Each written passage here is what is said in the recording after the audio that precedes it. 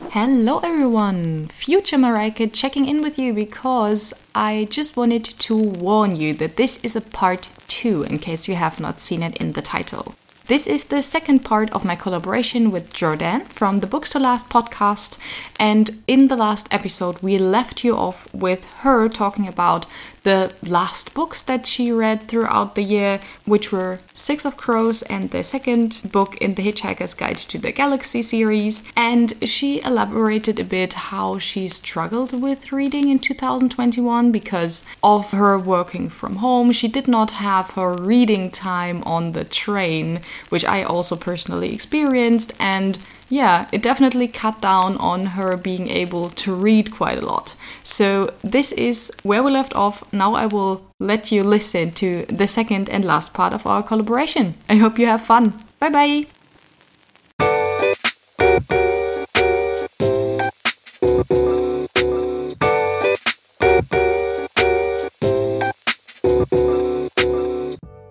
That sounds like a pretty good start into the year.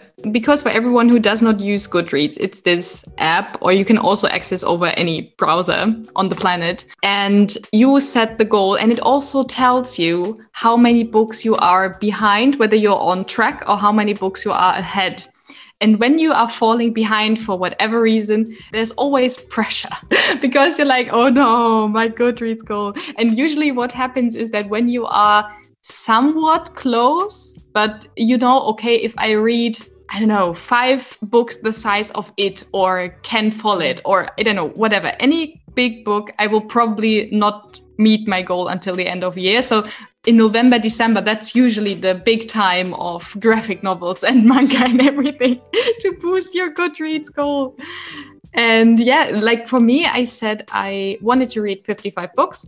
And right now I'm over 30 already, including graphic novels. So this year, one other thing that I wanted to do is that I wanted to get more into graphic novels, not necessarily manga, but also graphic novels from other countries. And this was really a nice experience because for me, usually the thing is because I've got so much limited space, I can't have too many graphic novels or too many manga books in here. I've got a few ones selected from like my most favorite series, but I don't have that much shelf space to just put them on there. So I usually tend to read them on my e-reader because my e-reader is in full color. And they've got this very nice, programming sort of that if you really want to zoom in, you just click on the panel and then it zooms in and you can see the details of the drawing style and everything. So this is actually very nice. Yeah, it's I think it's Comixology's formatting, especially on Kindle. It's also really excellent because I sometimes struggle with some graphic novels. It's not obvious what order you're supposed to do it in. So if you double tap just onto the panel, you can read it. And if it's a big panel, it'll zoom into the speech bubbles. And you can just swipe as if you're swiping to the next page. And it will just take you to the next one that's supposed to come next. And I find it's a much more immersive way as well, because when I'm reading a graphic novel, sometimes I'll scan the entire page, which is fine when you're reading like a regular prose novel, because nothing, you know, you can't read that fast. Nothing really gives it away. Although I have accidentally read like the last sentence of a chapter and been spoiled like one page before I get there.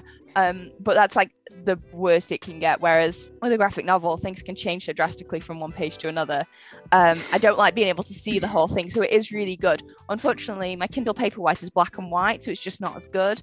So I think I need to get some kind of e-reader or maybe use my phone app so that I can read them in color, because it seems like you're only getting half the art if you don't get it's definitely a better experience. Like for mangas, it's probably not that bad because they are not fully colored in usually, but for graphic novels where they really put the work into coloring it, and so much in graphic novels comes from also the coloring style, I personally think. So I can definitely recommend to also look at it in color. And like generally, so this is something that I did more. I also read from my 3 top authors, I already read at least one book. I think from Murakami and King, I read one each. And then from Brandon Sanderson, I already read 3, but this is not very surprising because I think he's a fantastic author. I think I read his Mistborn series, which for everyone who doesn't know, I don't know, have I talked about Mistborn in detail on the podcast? I'm not sure. I will do so now, at least with a little summary. So we've got this world. It's a fantasy world, and there you have magical abilities when you consume metals, but not everyone can consume those metals. There are some rules and restrictions to the world, but there has been like some sort of rule of an evil king, and there's a rebellion, and they want to like sort of dethrone him. And there's a very strong female main character who gets thrown into all of this, and it's a very fantastic series, and I just love his writing style. So for me, it was not a big surprise that I read so much of him already.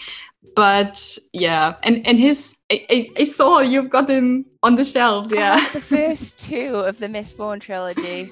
It has been on my list forever because Brandon Sanderson is just one of those authors that just keeps on cropping up, and I really want to read his Skyward series because I think it's a bit sci-fi but also fantasy. And I have this weird I don't know if there's a word for it, but I have this weird feel. There's so many books and series that I haven't read yet, but I already know that I'm going to love them. I just haven't had the chance to read them and love them yet.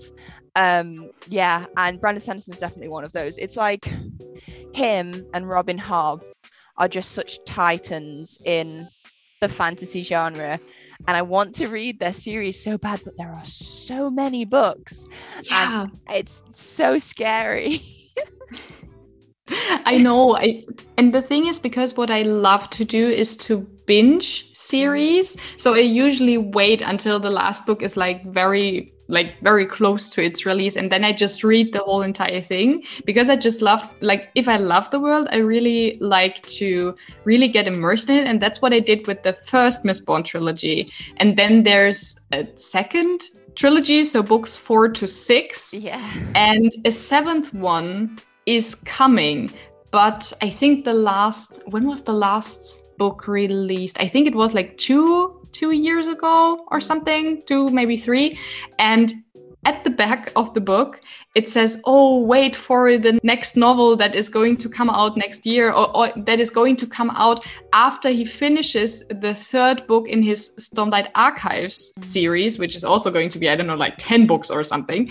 And I remember when I looked it up, I was like, okay, the Stormlight Archives by now have got their 4th book, and we still haven't got the 7th book to the Mistborn series. Okay, I don't know when I'm going to get that 7th book, to be honest. But yeah, it's a fantastic series. Even if the 7th book never comes out, the ending at the 6th wraps up enough so that you're not like, oh my god, I'm missing an entire thing. Like with Game of Thrones. I mentioned this on the podcast before. When I read Game of Thrones, the series was in the making, and the ending was not finished yet, and it's not finished yet either. But it was so weird for me to suddenly stop, and there were so many loose ends. And this was actually the turning point for me, where I was like, okay, I'm very disappointed that I can't read now. I need to read something else. And then it all snowballed from there. Yeah, I started the 5th book of Game of Thrones because I read all of those while I was at 6th form. So I read the first 4, and then I got halfway through the last one, so A Dance of Dragons, and then I ended up stopping for whatever reason, and then I was glad that I did, because I knew the next one wasn't out yet, and I knew that was going to irritate me while I waited for it. But George R.R. Martin is still waiting on that next book, and I've got a few like him on my bookshelf. The Scott Lynch has got a series, The Lies of Locke Lamora is the first one. He's fantastic, but he's been pulling a bit of a George R.R. Martin with the 4th book. But sometime last year, we got a photo of the front of a manuscript being sent off to the editors. Whatever that means, we'll find out. I have had a pre-order for that book for about 4 years, because I've been able to pre-order it through Waterstones, and they just keep pushing the release date back. So I've been pre-ordering that book for a while. I'm just waiting for it. Maybe we'll get it one day, on the same day that we get the 6th Game of Thrones. Yeah. Another series for me that I always have on my TBR, technically, I also have it on my TBR for 2021, but because I love to binge series and I don't want to wait, I don't know, a decade for the next book, like The Name of the Wind series, yes, like I've heard of it's supposed to be a trilogy, but there are just 2 books out, and I think the second one was published nearly a decade ago. I purchased the 10th anniversary of the first book, the edition, I think 3 years ago. So it's been probably a decade, and the third book is still not out. And every time I speak with someone or I hear a video, and they're always like, it's such a fantastic book. It's so fantastic, but it's not finished. So if you've got the potential to wait until the story is finished, because there will be so many loose ends. Yeah, I mean, with series, I very much prefer to binge read, and I find if I binge read a series and then the last one isn't out yet, by the time that last one comes out, I've fallen out of the series. Because I used to. So when I was younger, I still am, but a huge fan of Rick Riordan, and he would have a book that came out every year on the 7th of November. That was his release date. He would always, without fail, release a book on that day. I would always have it pre-ordered. I would go to the bookshop on that day to pick up my pre-order. I would start reading it immediately, and then I would finish it 3 days later and cry because I had to wait another year for another one. And I loved it, and I could do that. And then now, I mean, I read all of the Throne of Glass series, but the last one wasn't out yet. I pre-ordered the last one, and then the last one came, and I didn't have a massive urge to read it because even though I want to, and I am going to get around to it, it was one of those things. It's like, well, I mean, realistically, it's been long enough that I've come to terms with what happened in the series. I've accepted that they probably all have a happy ending. And for some reason, my adult brain can live with that. Whereas after the cliffhanger on Mark of Athena by Rick Riordan, I had like a full-on meltdown because I needed to know what happened. I remember that. I read it's the worst one. I read all of Rick Riordan over the past 4 to 5 years because, as I said, when I was growing up, the translation industry into German was not up to par with how it was in the original in English. So Rick Riordan and Percy Jackson in general, it was not as big in Germany. I asked, like, because I'm part of a book club with 2 of my friends, and I think the last time on the book club, I asked them whether they know whether this was a big thing, like Rick Riordan, Percy Jackson, anything. Yeah. And it was not. So I thought maybe I had just missed out, but apparently no one knew about it back then, or just very few people. And when I read because Rick Riordan is one of those authors, like even as a grown up, because sometimes he's got little Easter eggs where you're like, as a child, you would never understand it. But when you read it as an adult again, it's so nice and easy to read. It's just one of those, like, it's a comfort read, but not that you're like, this is such a lovey-dovey story. Nothing happens that is upsetting me or anything. Like you just said, the cliffhanger at the end of Mark of Athena was heartbreaking, I think, for every reader, but I was so happy that I could just switch to the next book. I don't want to imagine how it was to wait. I remember when I read House of Hades when it came out. So we were going on a school trip, so I went to pick it up like the day before, and I got my copy.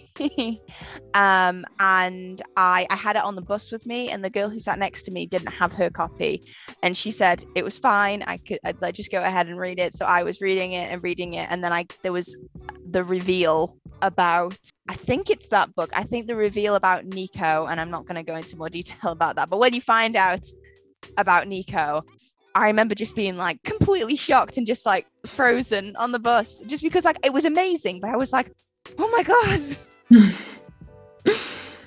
And I just couldn't, like, and she was like, what is it? And I'm like, I can't tell you, you haven't read it yet.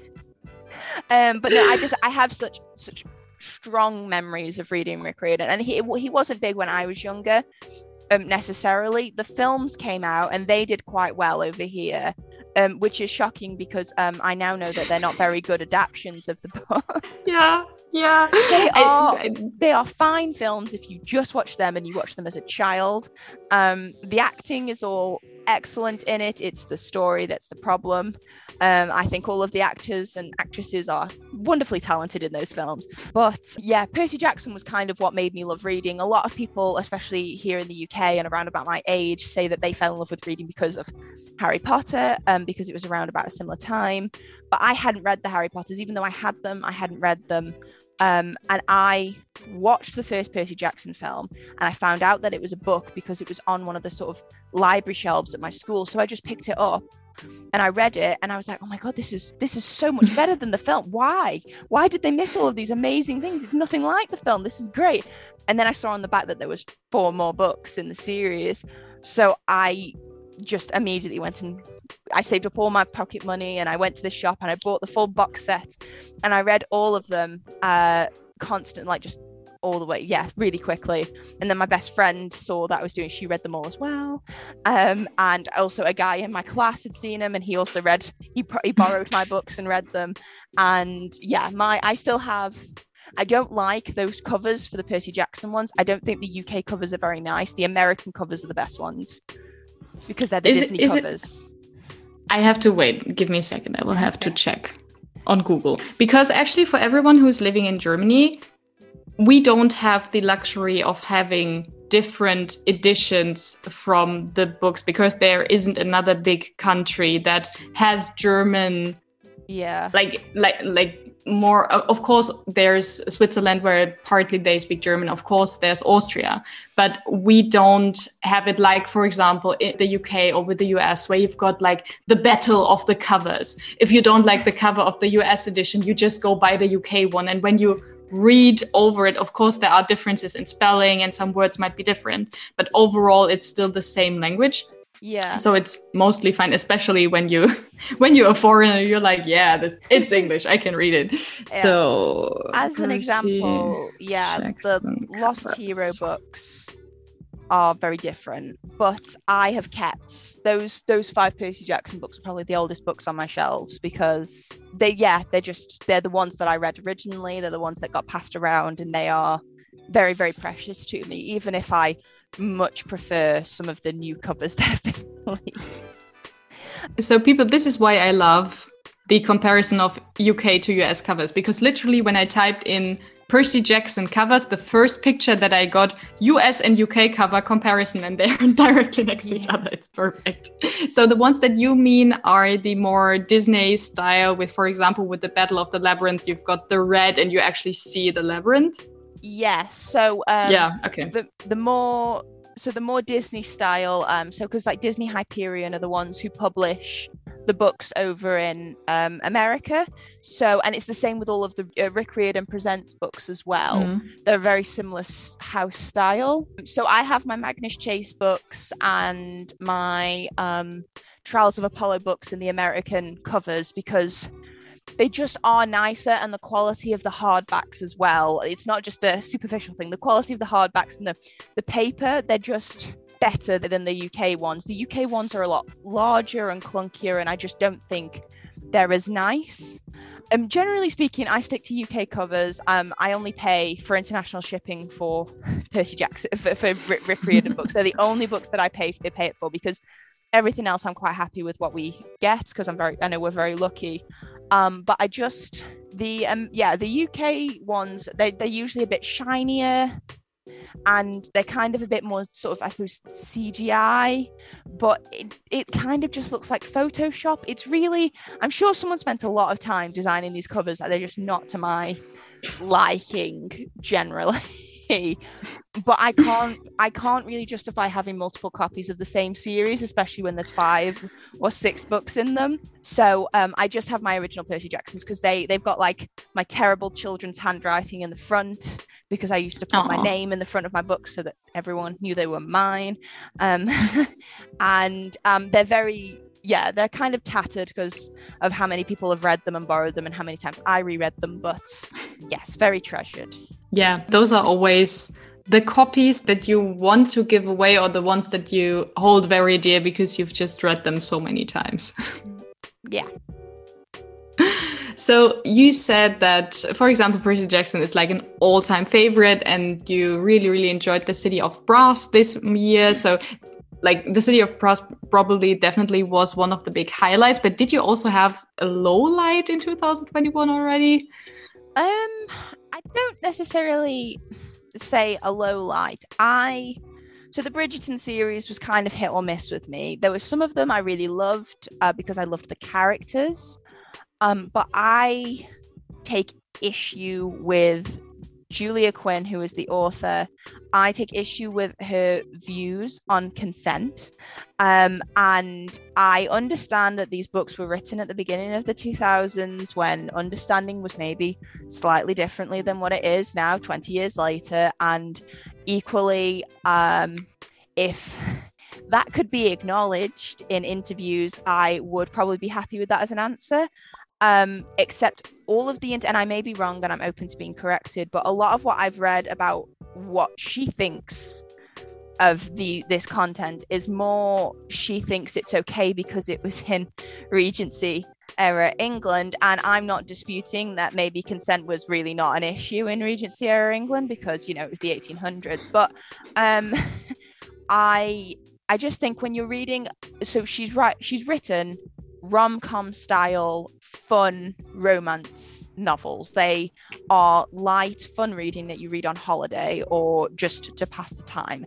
They're not serious works of literary fiction that talk satirically about Regency era England in the same way Jane Austen's are. So when something problematic happens in Jane Austen, it's a criticism of the society she lives in.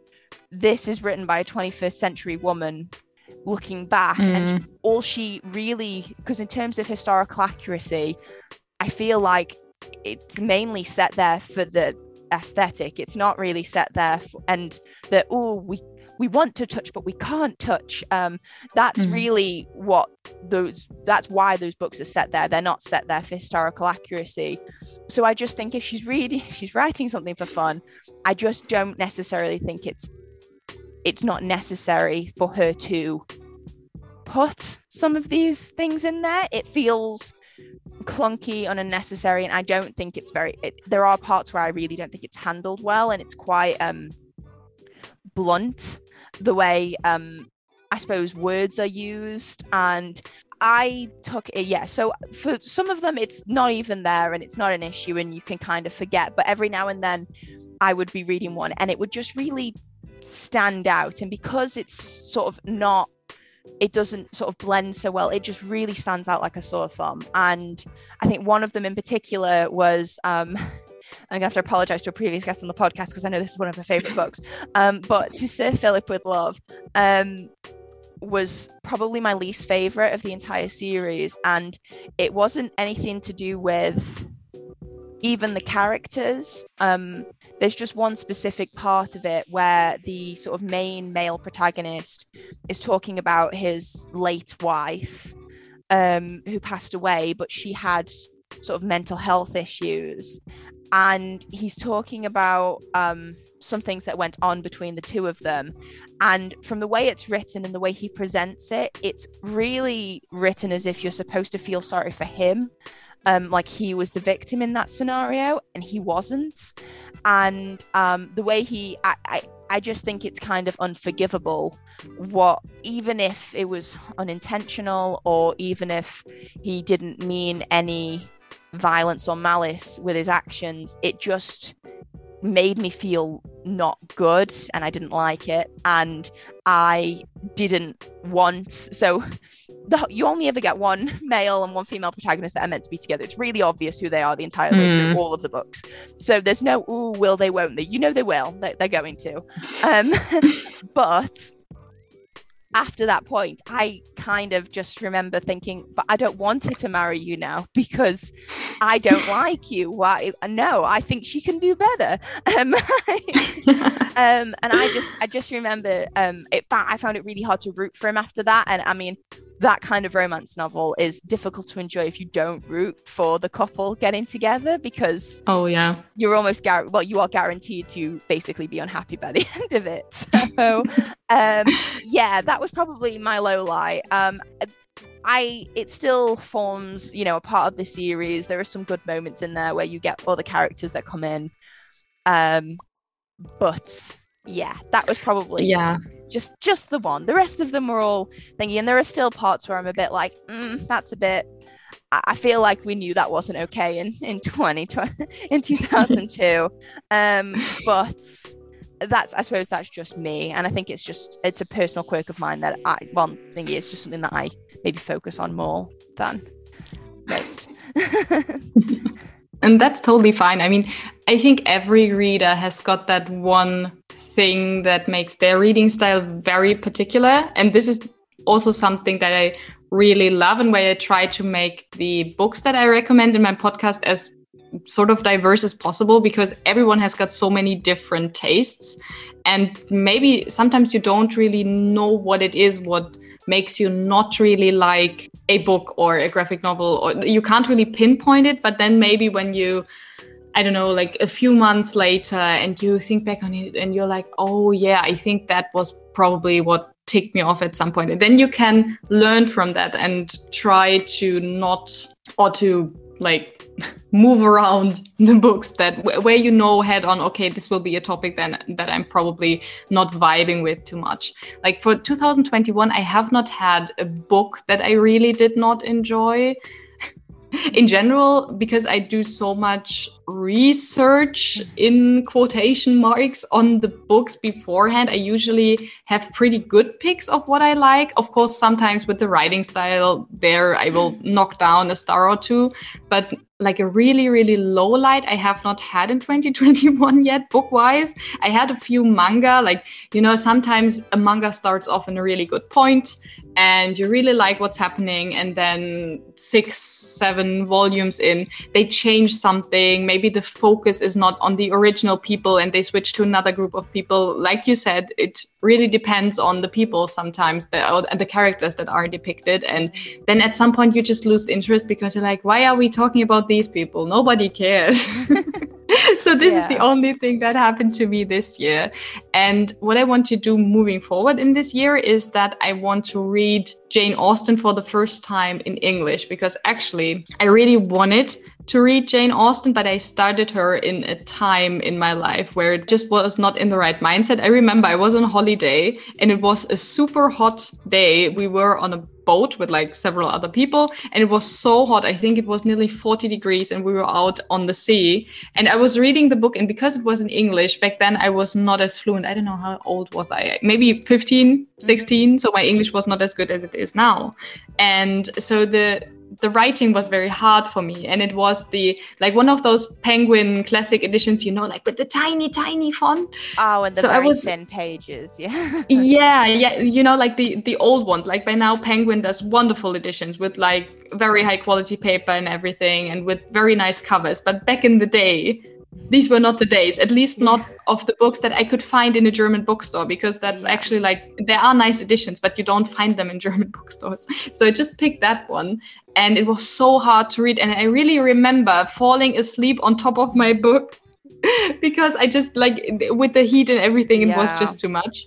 And ever since then, I've been a great fan of the movies that I've seen, and I know that once I read it, I will probably really like the story, because I've read some parts of her writing, and I know that her writing style is very, very unique and very true to the era, because it was written in the era, but because her ideas were so modern back then, it's still possible to read them now, like you said before.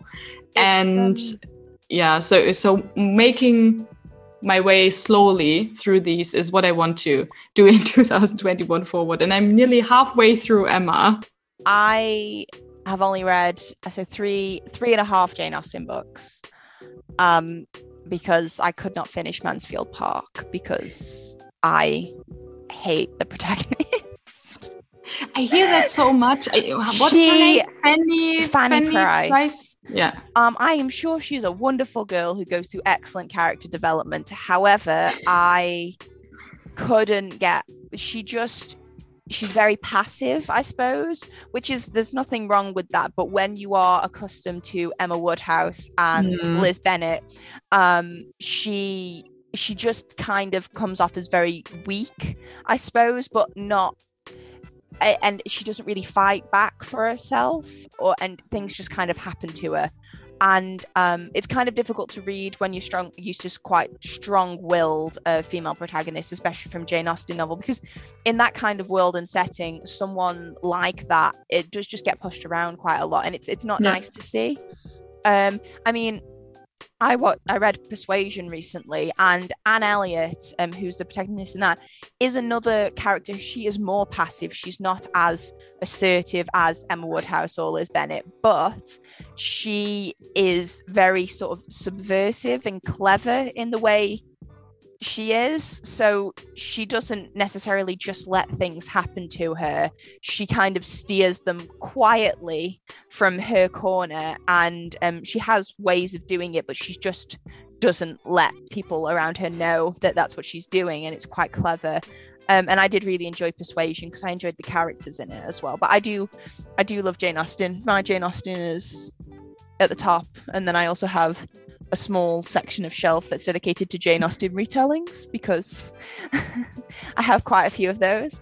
But yeah, I do love Jane Austen. She's wonderful. But her writing style, even when English is your first language, does take a little bit of getting used to, because it's not the same as the way we speak now, and there's a lot of terminology and phrases that we just don't use or use anything like it, so it doesn't make sense. So some of it is very much context clues. So when I first started reading Pride and Prejudice, it didn't make a lot of sense to begin with, but as you sort of immerse yourself in the writing, something clicks, kind of like with Shakespeare. It doesn't make sense, and then it clicks, and then it does, because you've kind of switched codes, and you get it. And even if you don't understand something, I mean, the Penguin ones are great because they have little exclamations as at the bottom as to what it means, which I do need to use sometimes. Do you have anything, because for 2021 this is like moving forward, this is one of my projects to slowly make my way through those books. Do you have got anything like that, like any books where you're like, yeah, 2021, this is definitely something that I want to do? Oh, okay. So I'd like to finish a lot of the series that I've started. So I would like to read the second book in the Six of Crows duology. So I want to read Crooked Kingdom. I've been told it's going to make me cry. I can affirm that, yes. I would. I am not ready for it. I'm really not, because I know what I want to happen in it. If it doesn't, I'm not going to be happy. I would like to finish the Renegade series by Marissa Mayer. I've had the third book for that for ages, and I would like to finish it. I want to finish Trials of Apollo by Rick Riordan, because I've only read the first two, and all 5 of them are out now, so I've got all 3 of the last ones, so I can read those. So yeah, I would like to finish a lot of the series, and I know if I don't read Lord of the Rings soon, there are many diehard Lord of the Rings fans in my acquaintance who will hunt me down, because I've seen the films. I enjoyed the films. I enjoyed The Hobbit when I read The Hobbit. I just haven't been able to get around to Lord of the Rings yet, and I would very much like to. I want to say I'd like to finish Game of Thrones as well, but I feel like that might be going a step too far. Like, the Game of Thrones train for me has totally left town, like, because it was such a great starting off point for me, but so much has happened since I read them in 2013, so that's nearly 10 years now. One thing that I wanted to ask you, you said before sixth form. I remember learning at some point in school how the English school system works, but I totally forgot. How old is sixth form? So I would have been 16 going on 17. Sixth form is after secondary school, so it's kind of college. So you either go to sixth form or college. They are the same, but people give them different names because sixth form is supposedly, and I'm using inverted commas, more academic, whereas college is sometimes considered more vocational. But realistically, they're the same thing. They just are. The difference is usually with sixth forms wear uniforms, and colleges let you wear your own clothes. That's probably the difference. But I had also a very long commute to go to that, so that's when I read Game of Thrones. So I read it when I was about 16, which was gosh, what, 2015, yeah, so about 6 years ago. I would like to finish it, but also I've got Dream Songs, and every time I look at them on my shelf I go, but am I going to read Dream Songs, or did I just buy them because the covers match when you put them next to each other and make a bigger picture? Oh, and the Poppy War. I do really need to finish the Poppy War. I read the first Poppy War the year before last. It's amazing. It's an excellent book, but it's also a very traumatic book. And yeah, I read it too. And it totally broke me. I didn't research trigger warnings well enough before I read that book. And I mean, I'm sure you're thinking about the same part, but yes. I'm very sure we do. Middle towards the end, it gave me actual nightmares. Like, it really, really shook me up to the point where it scared me off reading the next two, although I do have them because I do really want to read them. But I mean, I saw someone on Twitter once say that they're never going to read because the Poppy War was trending on Twitter, and they said they were never going to read it because they think it trivializes historical events. And I don't like engaging in book debates on Twitter because people get very emotional about them, and I am not very good with confrontation. It upsets me. So even if it's something really minor, I just don't engage.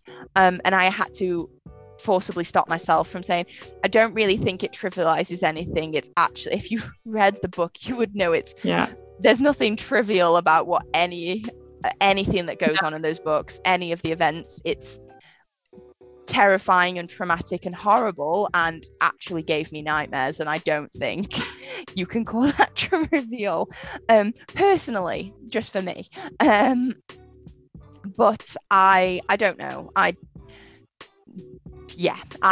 feel like sometimes you can be very informed by the opinions of people. I trust a lot of people on book Twitter and BookTube and that sort of thing, and I will take their opinion at face value sometimes, but I sometimes don't take into account, I suppose, personal biases. So I think it's a good idea to just do general research about whether you should read something. But the Poppy War is such an amazing book. But yeah, I'm going to read them, just because I did actually get a spoiler on Twitter, and I found out that something that I wanted to be true is actually true. Okay. So there was something that at the end of book one, the one thing that came out, I was like, oh, I really hope that this happened, but it happened off page and we didn't see it. And it might have. So that's pretty much my one shining light for reading the rest of the Poppy War trilogy. But it's so good that you actually got a good spoiler that makes you want to read the whole series. I can totally understand it with the trigger warnings. Before I read it, I also on videos, because I got introduced to the book by BookTube. And in the videos, they said it depicts war. Yeah, duh. But I had no idea that it was so trigger heavy. And when I read it, up until that point that we probably both think of, I was like, okay, there's war, but I've read Game of Thrones, I can deal with this. And then it got to that point, and I'm like, okay, there's horrible stuff happening in Game of Thrones, don't get me wrong, but for some reason this is so much worse. It feels, and I think it should have been said that something happens that is very trigger heavy, or if you don't want to put it in the box below, I don't know, it's something. Yeah, it's apparently the book is actually set on, and I mean, my international history is not very good because our history education, much like our language education in the UK, is incredibly biased for some reason. Heaven knows why. But it is actually based on an actual war, and there is an actual event that it's very heavily influenced by it. So I suppose if you're familiar with that history, and you're familiar with the fact that it depicts that, you would know that happens. That being said, it's not events as they happen live. I think what makes it particularly traumatic, although I'm glad that they didn't describe them as they were happening live, because I definitely wouldn't have finished the book. It's because I think for me what really was upsetting was the really traumatic part for me was described from the point of view of a victim. Mm.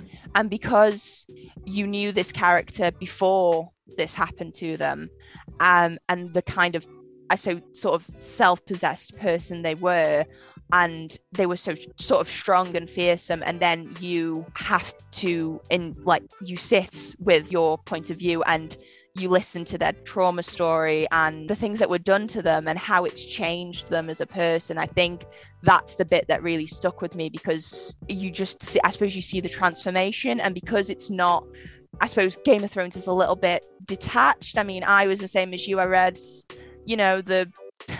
I read the violent parts, and even though I liked the characters, it just felt so much less personal than, essentially the main characters in the Poppy War are kids. They're teenagers who, they were sort of midway through their training before all of this war broke out, and they weren't ready for it, and no one was ready for it. And it's just really, it's upsetting, I think, for me, for that reason. And I think that's what, oh God. And it's just so graphic.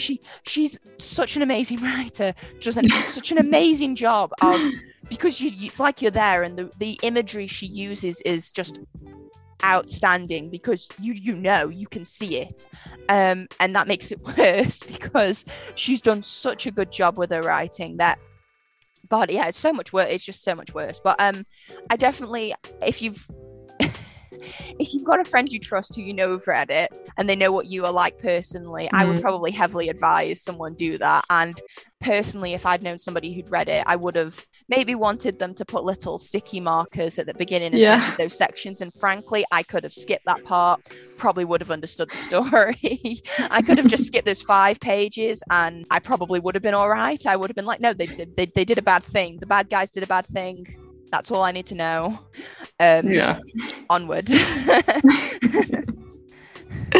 Oh, yes. So for everyone listening, this is happening when 2 people who really enjoy reading and apparently have read the same books start talking, because we go on and on and on. I've been looking at the time and we've been talking for so long, but it was such a great experience to talk with you, Jordanne. Before we finish off this episode, do you want to tell the people out there where they can find your podcast? Definitely. So you can find the Books to Last podcast pretty much everywhere podcasts are found. We are on Spotify and Apple Podcasts and Stitcher. If you go to our social media, so Twitter, Instagram, we are at Books to Last Pod, and you can find all of our links and find your preferred podcast provider there, or just search us in your preferred podcast provider. And come and check it out. It's always really fun. It's a lot of talking about all the great books we've read in more detail and in a lot of detail and that sort of thing. And we do try to be spoiler free, but we can't make promises. Thank you so much for being here. For everyone who that sounds interesting to, check out Jordanne's podcast. And until next time, I hope that we discover the words on our shelves and in our hearts. Bye.